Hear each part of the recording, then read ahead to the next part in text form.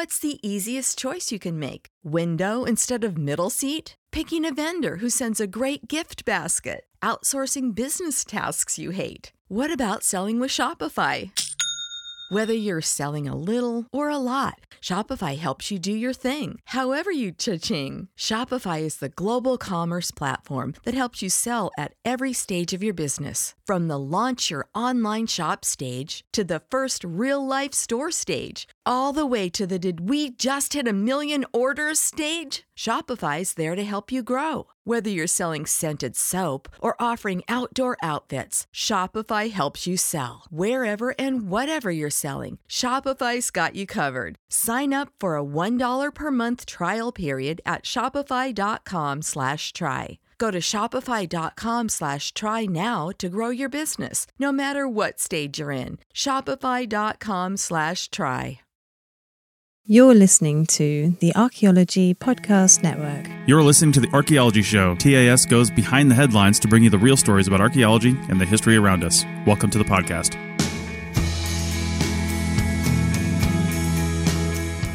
Hello and welcome to The Archaeology Podcast, episode 57. I'm Chris Webster. On today's show, I talked to Dr. Alan Garfinkel about his career in exploring the rock art of California and beyond. Let's dig a little deeper.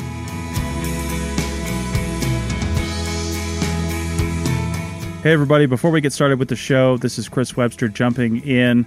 This was actually the first episode that I did live on Carson City Community Media, KNVC 95.1 FM. You can find them at knvc.org, and you can listen live on Fridays when I record this from 12 to 1 p.m. Pacific time, and that is knvc.org/listen-live. I did this interview with Alan. There was a malfunction in their recording equipment, and we missed the first, 10 minutes or so. But that was really getting into Alan's career, how he got into archaeology and rock art and things like that. We're going to pick up the conversation when I'm directly talking to him about rock art. So take a listen to this, enjoy, and thanks for listening to the Archaeology Podcast Network. And again, don't forget to tune in live on Fridays. Hopefully I'm still doing this show if you're listening way in the future. knvc.org/listen-live. Now on to the show. You mentioned Rock Art Nevada. For our Nevada listeners, this station is based out of Carson City, Nevada. So those listening down here are probably listening live on 95.1 FM. And some of the oldest, so what I've heard so far is the oldest rock art ever dated in North America. And that's a whole separate subject, is the dating of rock art. So this is the stuff that's actually been dated by trusted methods. Dated are the Winnemucca petroglyphs north of Reno here, actually kind of northeast of Reno, and they date to at least 10,500 years old. Now we can talk about dating of rock art a little bit later, and some of the problematic things related to that. But something you mentioned earlier, I wanted to say, you were talking about looking at people's history through rock art and how it's looking at you're looking at these images. I mean, to put it in modern terms, you're looking at like almost an alien civilization's Instagram feed and trying to figure out what it means. Because they're alien to us in that we don't know how. We're trying to figure out as archaeologists, how were they thinking back then? What not only what did they make, but what caused them to make these things? How did they interact and relate to the landscape? And I was just listening to a different podcast on the way down here talking about different animals and things as they relate to the early ancient Maya, and trying to figure out, how did they do these things? And they had a very different relationship with like animals and things like that. If a lizard were sitting here on the desk in this radio studio, I probably wouldn't be talking to you right now. I'd probably be dealing with this lizard. But back then, it's part of your thing. It's part of who you are. It's just there. You live with it.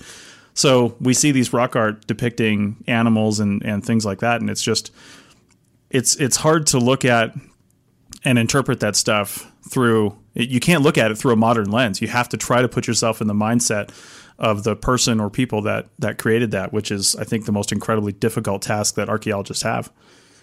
We're Western industrial people. We're modern people who are interested in, we are sort of divorced ourselves from the natural world. Mm-hmm. We get our food wrapped up in nice packages or in cans or at the grocery or at the fast food store. When we see animals in the wild, it's a mystical, supernatural experience for us, and we get very excited about it because we don't see that often. We also live a very sheltered life because we live in houses or apartments or other circumstances where we have our environment cooled or heated when we need to. We don't have to worry about other things that these indigenous people did in the way that they did, since they were always living on the edge and affected by the natural world tremendously. And their understanding of this world is very, very different from ours, because to them, their religion, their cosmology, their worldview was intimately interfingered with the way in which they conducted their affairs, their traditional life ways, their way to acquire food. All of that was seen as one package when they conducted their affairs on the landscape and moved about the land, which they did, timing those movements into the relationships of where the key food sources was, the animals and the plants. This was all done in a way that was sort of connected to the cosmos. They had an understanding of different animals and plants and other things that we see as inanimate, meaning not living. Everything to them was alive. All of things had energy and focus and power. And to their eyes, the natural world was part and parcel of their religious world. They had deities that lived in these places, and they had animal human figures that prominently played into their understanding of the universe, which is a little different from us. A little bit. Yes. Yeah. Well, now that we've established, we've talked about rock art and we're getting into it now, I think it's time to bring it back just a little bit and talk about some definitions in case people are a little bit confused sometimes, because there are different types of rock art. I want to possibly, if we have time, touch on something you just alluded to, which is kind of a lateral field to the study of rock art, which is archaeoastronomy. And archaeoastronomy doesn't just deal with rock art. It deals with all kinds of things, rock alignments, and obviously, a whole bunch of different things, not just what the typical concept of rock art is. So before we move on, what is the typical concept of rock art? How do you define rock art? It's like the flame test from Alan Alda's. Like, how do you explain rock art to a 4-year-old? What is the simplest terms? What we're talking about when we talk about the terms of rock art are typically, for the most part, prehistoric, meaning before recorded history, before it's a pre-literate expression in which native people, indigenous people, either painted upon or pecked into the rocks imagery that may be abstract or may be naturalistic or even representational. So these are the panels or elements, and it's a kind of a unwritten pre-literate communication style that has been employed for native people, indigenous people all over the world. What we found that there's rock art as old as even 100,000 years ago that they found that the Neanderthals were doing. They painted the rocks and they found abstract imagery. And then I would say about almost 50,000 years ago in France, we have some absolutely superb realistic imagery of animals that Picasso oohed and awed about and said, we haven't learned anything. Because the native painters there were so extraordinarily fantastic in the way in which they rendered their images. So we have things we call pictographs, which are paintings. We have things that are called petroglyphs, which are drawings. The drawings on rocks, at least in the deserts, the places where we have rocks in areas that are wet and hot and that form a varnish, sort of a brownish, bluish, blackish overlay of veneer, the native people found that they could peck through that veneer, that thing we call desert varnish, which is really an iron manganese coating that forms. We believe it's a biological organism of sorts. And if you peck through that darkened surface, you reveal heart rock, and the heart rock is light, and you can make a picture. And those pictures last for 10, maybe 15,000 years. They're well preserved. The process continues. They darken over time. But because of the difference in texture or form or contour, you can even see the completely revarnished panels that are in the order of 10,000 years old. And we have those there in Nevada. We have those in the American Southwest, and certainly in parts of California as well. So you can walk out into various places, either state parks or national monuments and other places, and see rock art, and you can see what people were thinking about or how they were rendering their views of the world literally thousands and thousands and thousands of years ago, which is quite amazing. Yeah, but from a terminology standpoint, and I'm not sure I actually even know the answer to this question, what is the preferred term for a petroglyph? So something that's been carved, engraved, or pecked, where material's been removed. What's the preferred term for a petroglyph that's been painted? So they put pigment inside of it. I don't know. Yeah, I don't know either.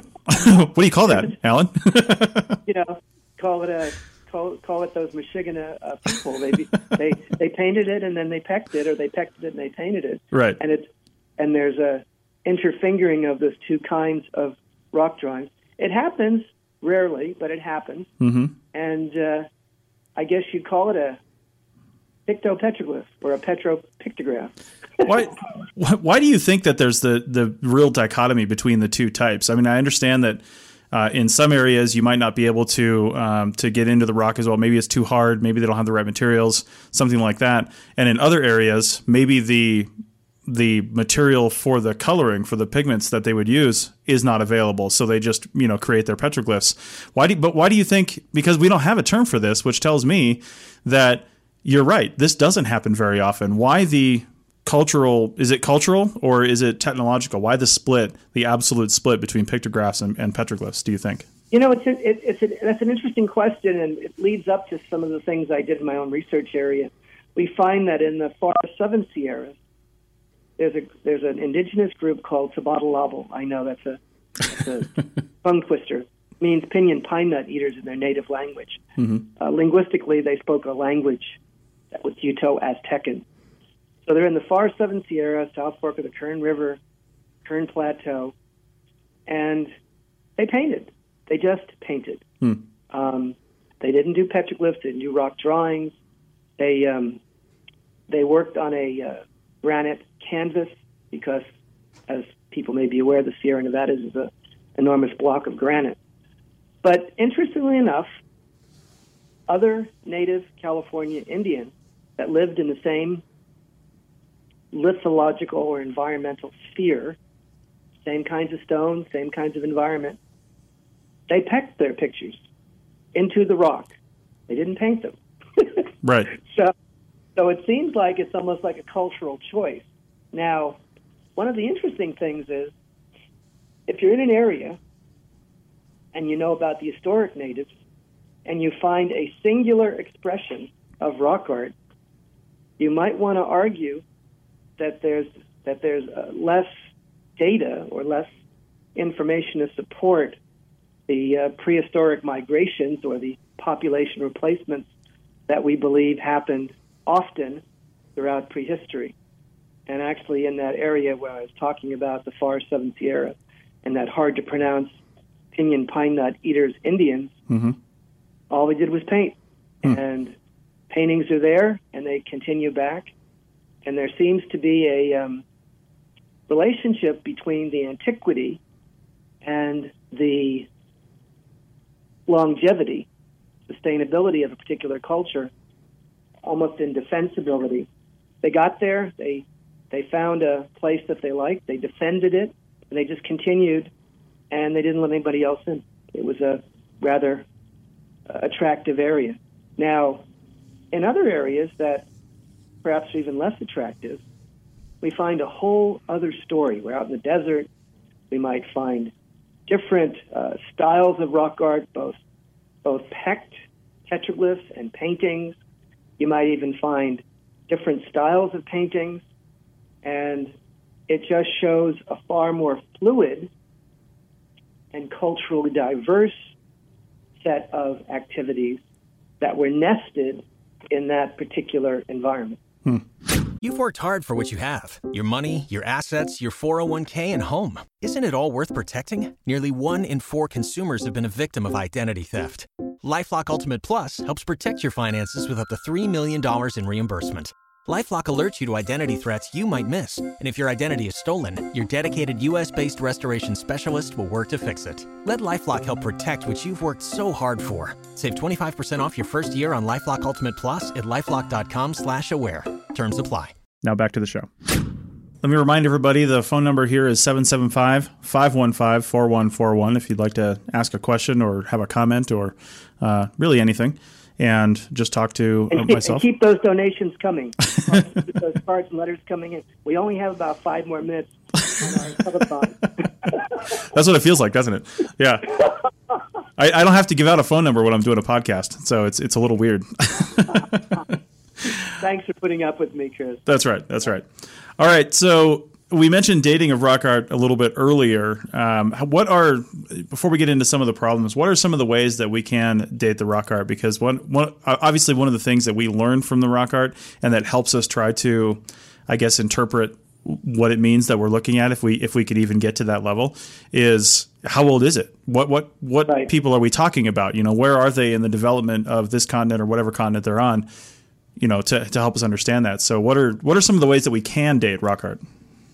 One of the hardest things about rock art was its difficulty in being dated. Mm-hmm. I think that's one of the areas that made it sort of a poor stepchild to conventional archaeology. Archaeology is, first and foremost, about dating. And the first step in sort of this hierarchy that our friend David Hurst Thomas talks about in his book on the way to do archaeology. Step 1, date it.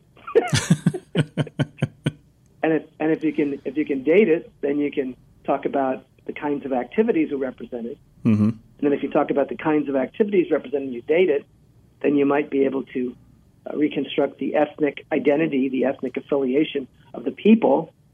And at the highest levels, we talk about culture change and hypotheses about the way in which cultures both continued and also were transformed, or in some places were collapsed.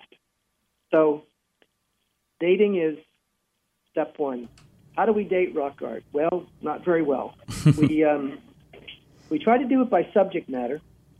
If we see something that could be a hinge point or a temporally sensitive, some sort of a thing that we know has a particular independent way of dating it, that's helpful. If we see a horse, see men on horseback, well, there were no horses in America until after the Pleistocene. They became extinct, and then they didn't come back again until time when Euro-Americans and Hispanic people came in, and they brought the beasts here, mm-hmm. and also they brought in the steers and cows and other animals that were used for grazing and for meat and also their fiber.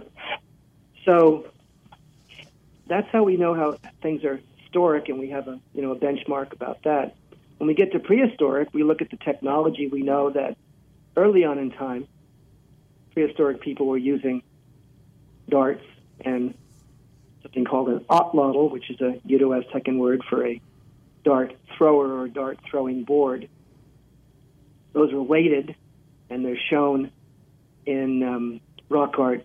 They depict them, and they also, fortunately, also depict the dart points themselves. And if those morphologies, if those outlines and forms are distinctive enough, we have found that those have temporal sensitivity. In other words, you can date them. You have a block of time that we know certain styles of these dark points are. If we see bows and arrows, we know when the bow and arrow was introduced. We know that those are more recent. Mm-hmm. Additionally, we do it through looking at the superimposition, the layering of imagery, one after the next after the next. You can look at a thing called seriation.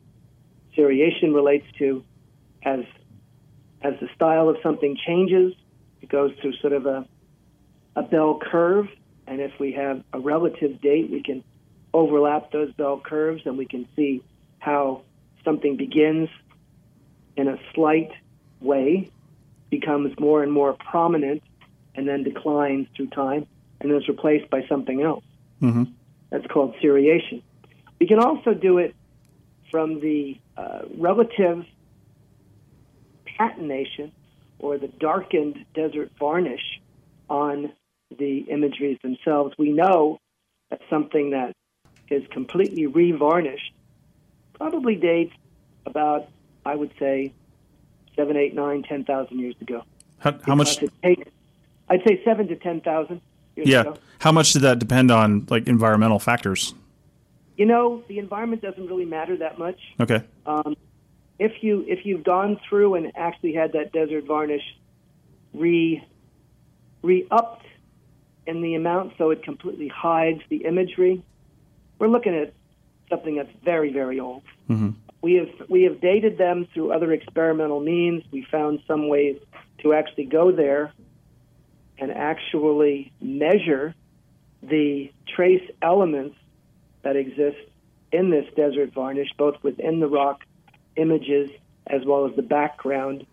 And you can quantify the amount of manganese, the trace elements, and we can independently correlate that to environmental change. We can do it through what we call radiocarbon dating. Of course, radiocarbon dating is one way to date organics. And so if we have paint, we can hope, and I've done this, we can gather up chips of paint, and if there is a binder in there of plant or animal fat, we can get a date on that too. So there's a variety of ways that we can do this. We also look for different types of animals as well. Sometimes in certain parts of the world, certain types of animals have become extinct or only existed during certain periods of prehistory in the past. And those are good keys, good benchmarks, hallmarks for certain chronological periods. I wonder, that leads me to a question about superimposition. So, often, well, I wouldn't say often, I don't know, maybe you can say often, but a lot of times you can see rock art where something was carved over the top of something else for various reasons, which we can get into. But I imagine if something were, you can prove that it was over the top of something else, and that something that was put over the top of it was something like an animal that has gone extinct, you can at least start to look at a time frame, and you start rule other time frames out and say, well, it has to be before this because this went extinct at this date, and or maybe it's a technology that wasn't available that's superimposed over it. So then you can start nailing down a time frame then, right? In the old world, in Europe, when we're looking at megafauna, they have a nice bracket and can immediately know that we're looking at, material that is tens of thousands of years old and may date to a certain time when those beasts were popular. In the Americas, they have found examples of megafaunal depictions on rock art or on portable rock art, and those have been controversial. But if they are authentic, they would, of course, date to at least 12,000 or so years ago, when those beasts roamed the Americas. We're talking about mammoths. We're talking about the large animals such as mastodons. We're talking about, the cats, the ones that are what they call the faunal remains that were part of the Paleo. We're also talking about those giant ground sloths and other animals. So all these megafaunal animals that existed and their associated depictions would be a bit of a smoking gun for us. Mm-hmm.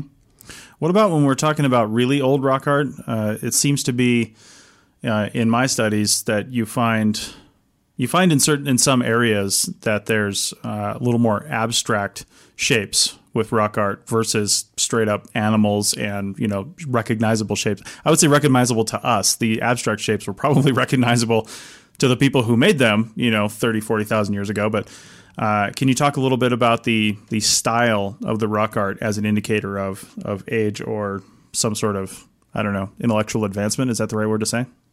There's a whole perspective on this matter. And even a recent book that was done presenting the hypothesis theory that the oldest rock art in the Americas and possibly elsewhere was abstract, curvilinear, rectilinear, things that were non-representational, non-naturalistic. And there seems to be something to that. So we're talking about in the Americas, something, let's say, between 10 and 15,000 years ago, and in the old world, on the order of tens of thousands, even hundreds of thousands of years ago with respect to the Neanderthals. So the earliest rock art, even in the Americas, seems to be predominantly abstract. But that being said, there are images that date to what's called the Paleo-Indian period, the earliest period that we have substantial information about, let's say, maybe 12 to 13,000 or even 14,000 years ago, where we do find depictions of animals. Right. They're simple, they're outlined, but they're there. And so there is a taste of this realism, this naturalism that occurs. Then what we find, at least in some quarters, is that the earliest rock art seems to be done in a much more graceful, fine, artistically complex way, and almost rather than evolving into a more sophisticated, detailed, and intricate way, it seems it goes the opposite way. It goes to a more simplified, almost like a visual shorthand, rather than the other way. So if you're looking at the evolution of style, you have to keep in mind that sometimes the earlier renditions are more complex, more intricate, more finely and artistically engineered than the later material. And then we also see that there's different ways and different emphases that happen. The earliest material in the rock art world, both in the old world and in the new, seems to have had a much more of a earth mother or feminine emphasis. In other words, you find that the animal humans, the deities that are being represented, are more often of the female gender, and the male gender seems to be less prominent. That changes with time, and the male gender becomes a more dominant element, and the earlier, I call them Pachamama, which is a Peruvian word for sort of Earth Mama deity, seems to go into a less prominent mode. Does that help? That does. I'm trying to figure out, it's interesting to me, the whole dating of rock art, because when you talk about even in the Americas, and we go back, let's just be generous and say 10 to 15,000 years, and say, we start here with the more abstract styles, but then you go over to Europe and other parts of the world where there's a longer continuous history, you go back tens of thousands of years. You would think the people that came here, and this is a much larger question, I know, but you would think the people that came here may have had that knowledge and experience and brought it along with them as they're traveling to here from various places and living along the way. And why would the earliest depictions of rock art in this country be abstract if it was already, I guess, progressing along past that in the places where they presumably came from? Any thoughts on that? I've thought about that quite a bit. People have asked me that question before. Mm-hmm. I don't really have an answer. I don't actually understand the cultural trajectory or how that happens. There's other similar questions like that. When we see the first substantial expression of population in the Americas, and we call it Clovis, it seems to have budded up in the New World without any ancestry, without any previous, information, with any previous, how would you call it? Without any sort of direction or genealogy. It right. didn't have. It just sprang full blown, and was a particular expression that exists only in the Americas. It wasn't found anywhere else. So maybe the expression of rock art here began in a whole different way, mm-hmm. with a different set of cultural engines and reasons, and a different set of sort of expertise, and was reinvented independently. That's interesting. We didn't have that kind of genealogy, descendancy to bring together the artistic credentials of those who did such remarkable work in the old world. Mm-hmm. The new world was different. Nobody was living here. Right. And that's very odd. Yeah. The rest of the world was populated, and about 15,000 years ago, people show up, and there was no one in the Americas. How can that be? I don't know, but it was. Right. Okay. Well, we are getting somewhat close to the end of the program. I'll remind everybody, in case you want to call in, I know this is a new show and we're still building an audience, but in case you're listening and want to call in, 775-515-4141 is the phone number. You can also tweet at ArchPodNet, ArchPodNet. Hopefully I will see that before the end of the show if you do. And you could email me, Chris at archaeologypodcastnetwork.com. So, Alan, let's talk about a few resources and ways people can interact themselves with rock art, because the great thing about archaeology is it's generally out there for everyone to see, with a few exceptions, notably China Lake, which we'll talk about as well. But why don't you talk first? I've got some notes here for some things I want to mention that you've been involved with, so people can learn from it. One of the things is the Talking Stone video. Can you talk about that? Yeah, I was honored to twin with an Emmy and Oscar Award cinematographer.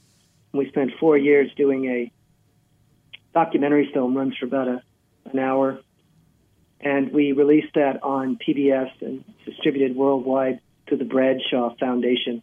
They're a platform for rock art studies throughout the world. And in something they call their American Archive, they publicized my work in what's called the Coso Range of Eastern California, which has some of the greatest densities of rock art in the entire Western Hemisphere. Mm-hmm. So that particular documentary film is available either through the Bradshaw Foundation or through a nonprofit organization that I have helped to form called the California Rock Art Foundation. So either one of those platforms, you can pick up and buy a copy, or if you wish to learn more about this kind of subject, of course, they can contact me personally. Right. Okay. And that leads me, because part of, I think, where that was filmed was in the Coso region of eastern, really kind of southeastern California, central southeastern California, and the Mojave Desert area. Let's just leave it at that. So part of it was filmed there. And Alan, you've been out there a lot. I worked out in that area a bit with you, Alan. And so the thing that we're talking about is China Lake Naval Weapons Center. And there is some fantastic rock art there. Why don't you talk a little bit about what can be seen there, and then how, because you can actually get there. It's a uber secure naval military installation, but there are ways to get on and see the rock art. So tell us what China Lake is, and then how we can go see that. So China Lake is the largest military installation in the entire United States. Yeah. It's got 1 million acres. place called China Lake Naval Weapons Center. It's one way to call it. It's in a town called Ridgecrest, and it's one of the most secret places on Earth, in the essence that this is where the government, the United States government, tests and develops the drone technology that kills our enemies. Mm-hmm. And so it's not an easy facility to gain access to, but through the California Rock Art Foundation, through the Matarango Museum, and other ways, we sponsor tours and also deep dives, educational seminars that allow people access to one of the largest concentrations of rock art that exists on that base. There's a mile-long canyon that has, 10, 15,000 individual instances of rock art, much of it naturalistic, so you can look at it and say, I know what I'm looking at. These are bighorn sheep. These are men that have bows and arrows. There's a dog, there's a mountain lion, what have you. So that is one way that an interested person of the general public, if they contact California Rock Art Foundation, they can attend one of our seminars, one of our field trips, and gain access. It's the kind of place that once you see it once, I know for me, it never left my consciousness. I continued to think about it for decades after the fact and had to revisit it after I found out that I was able to reconnect with some of my earlier adventures and was able to continue my research interests. Yeah, it's an amazing place. I was able to go out there once, of course, with you and the rest of our crew when we were working on a project out there 3.5 years ago now. And you're right. I mean, it's just there's so much there, thousands and thousands of panels, we call it, with different images on them. And it's just so much to take in. And I'm not even sure we haven't even really archaeologically taken it all in, have we? No. Yeah. There's so many mysteries and so many ongoing questions about the nature of that rock art record that they continue to befuddle us. It's a tremendous mystery. Here you have foragers, hunter-gatherers, simple indigenous people that only amounted to maybe at most a couple hundred people that lived in this region, about 100 or more square miles, and yet they produced this fantastic rock art record over thousands and thousands over the millennia. And there's no less than 100,000 individual images that exist in that small little area, which is one of the greatest rock art treasures in the world. Mm-hmm. Yeah, it's a fantastic place, and check out the California Rock Art Foundation and the tours are done through the Matarango Museum, which is right there in Ridgecrest. So, as Alan I think mentioned, so it's pretty great. Hey everyone, Chris Webster here again for our final ad break, and I just wanted to tell you about WildNote. Full disclosure, I am a CRM sales specialist for WildNote, so if you're into archaeology and, quite frankly, biology, environmental, honestly anything where you record data, then check out wildnoteapp.com. You can always hit me up for a demo. I'll show you how to use the software, any new features that we have, and check out all that, and that is at digtech-llc.com/wildnote. Again, check out WildNote for all your data collection needs. We've got brand new pricing, really good enterprise pricing, and really good monthly pricing as well for businesses really of any size. Again, wildnoteapp.com. Check it out today.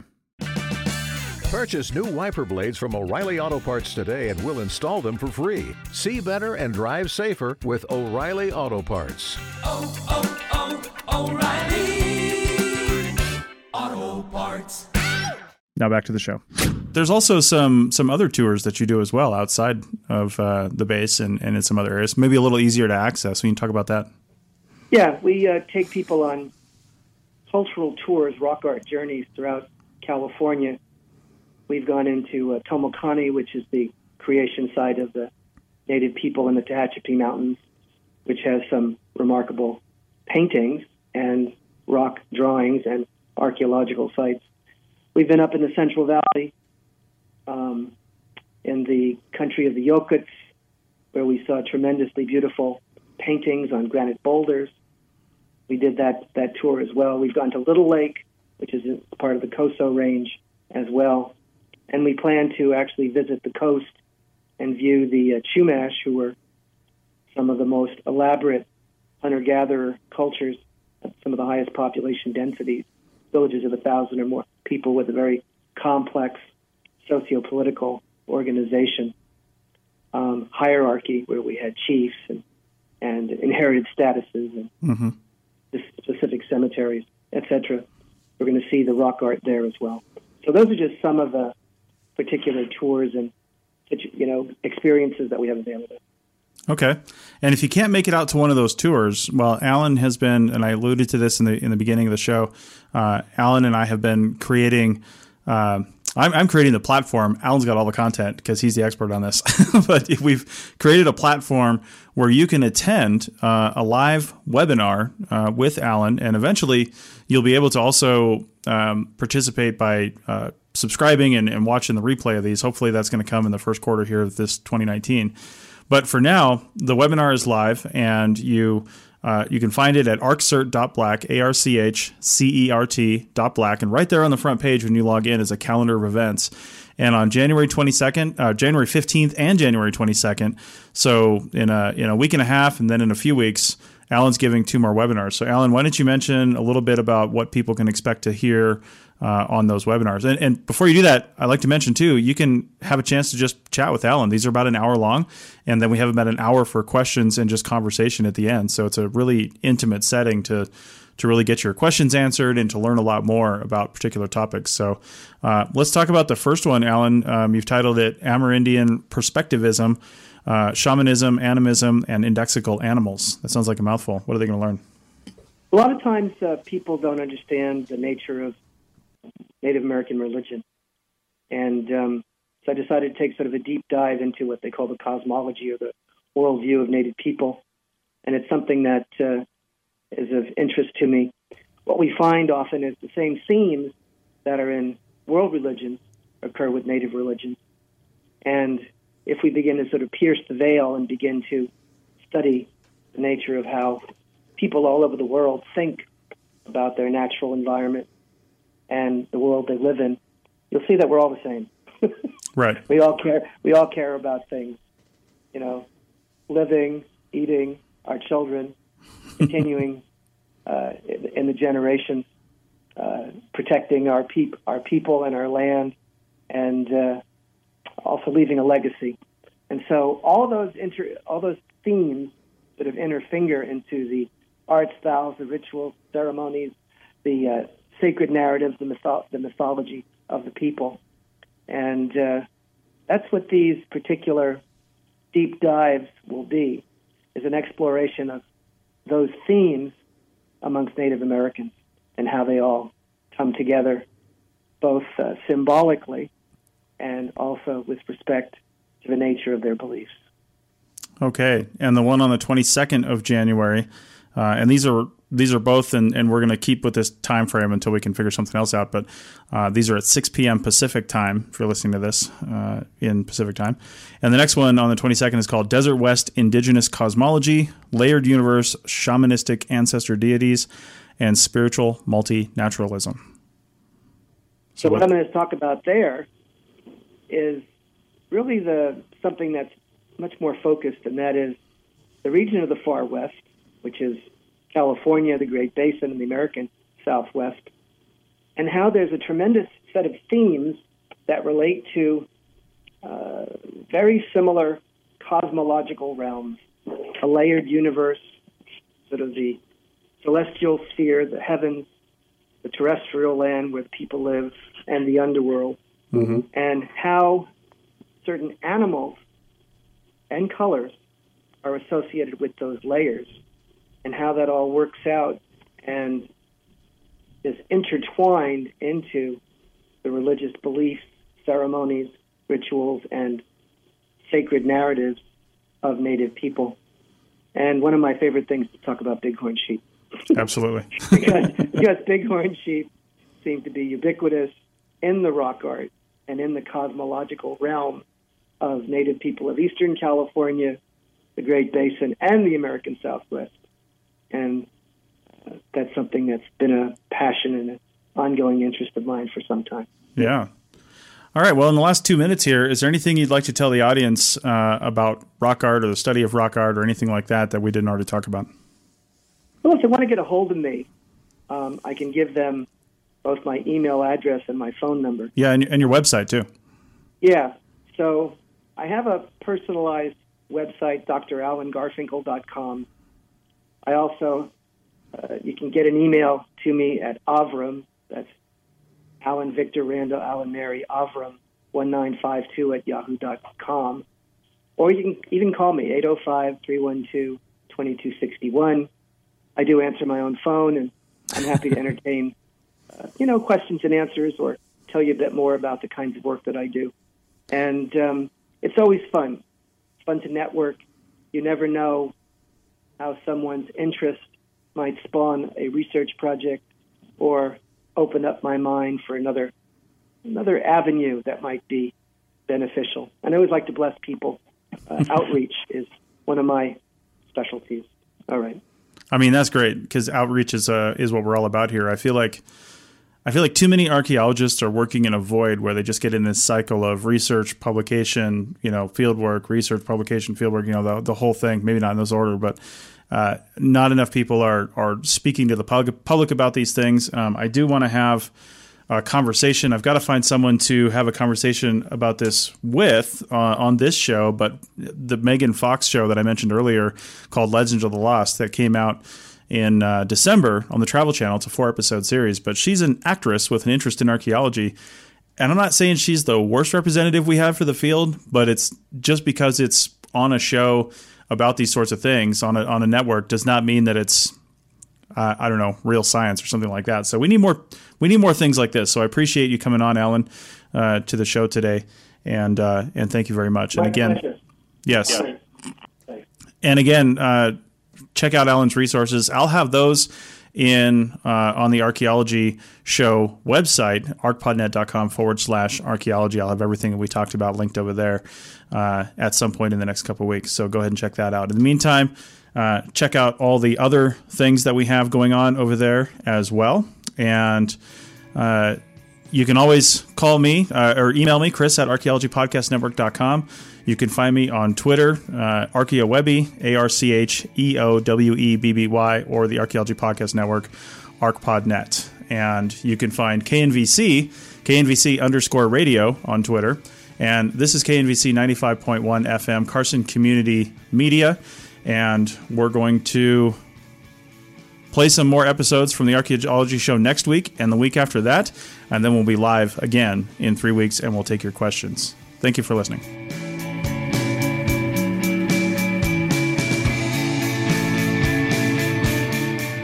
Thanks for listening to the Archaeology Podcast. We hope you enjoyed it. You can provide feedback using the contact button on the right side of the website at www.archaeologypodcastnetwork.com/archaeology. Or you can email Chris at archaeologypodcastnetwork.com. Please like and share the show wherever you saw it so more people can have a chance to listen and learn. Send us show suggestions and follow ArcPodNet on Twitter and Instagram. This show is produced by the Archaeology Podcast Network. Opinions are solely those of the hosts and guests of the show. However, the APN stands by their hosts. Special thanks to the band Sea Hero for letting us use their song I Wish You'd Look. Check out their albums on Bandcamp at seahero.bandcamp.com. Check out our next episode in 2 weeks, and in the meantime, keep learning, keep discovering new things, and keep listening to the Archaeology Podcast Network. Have an awesome day.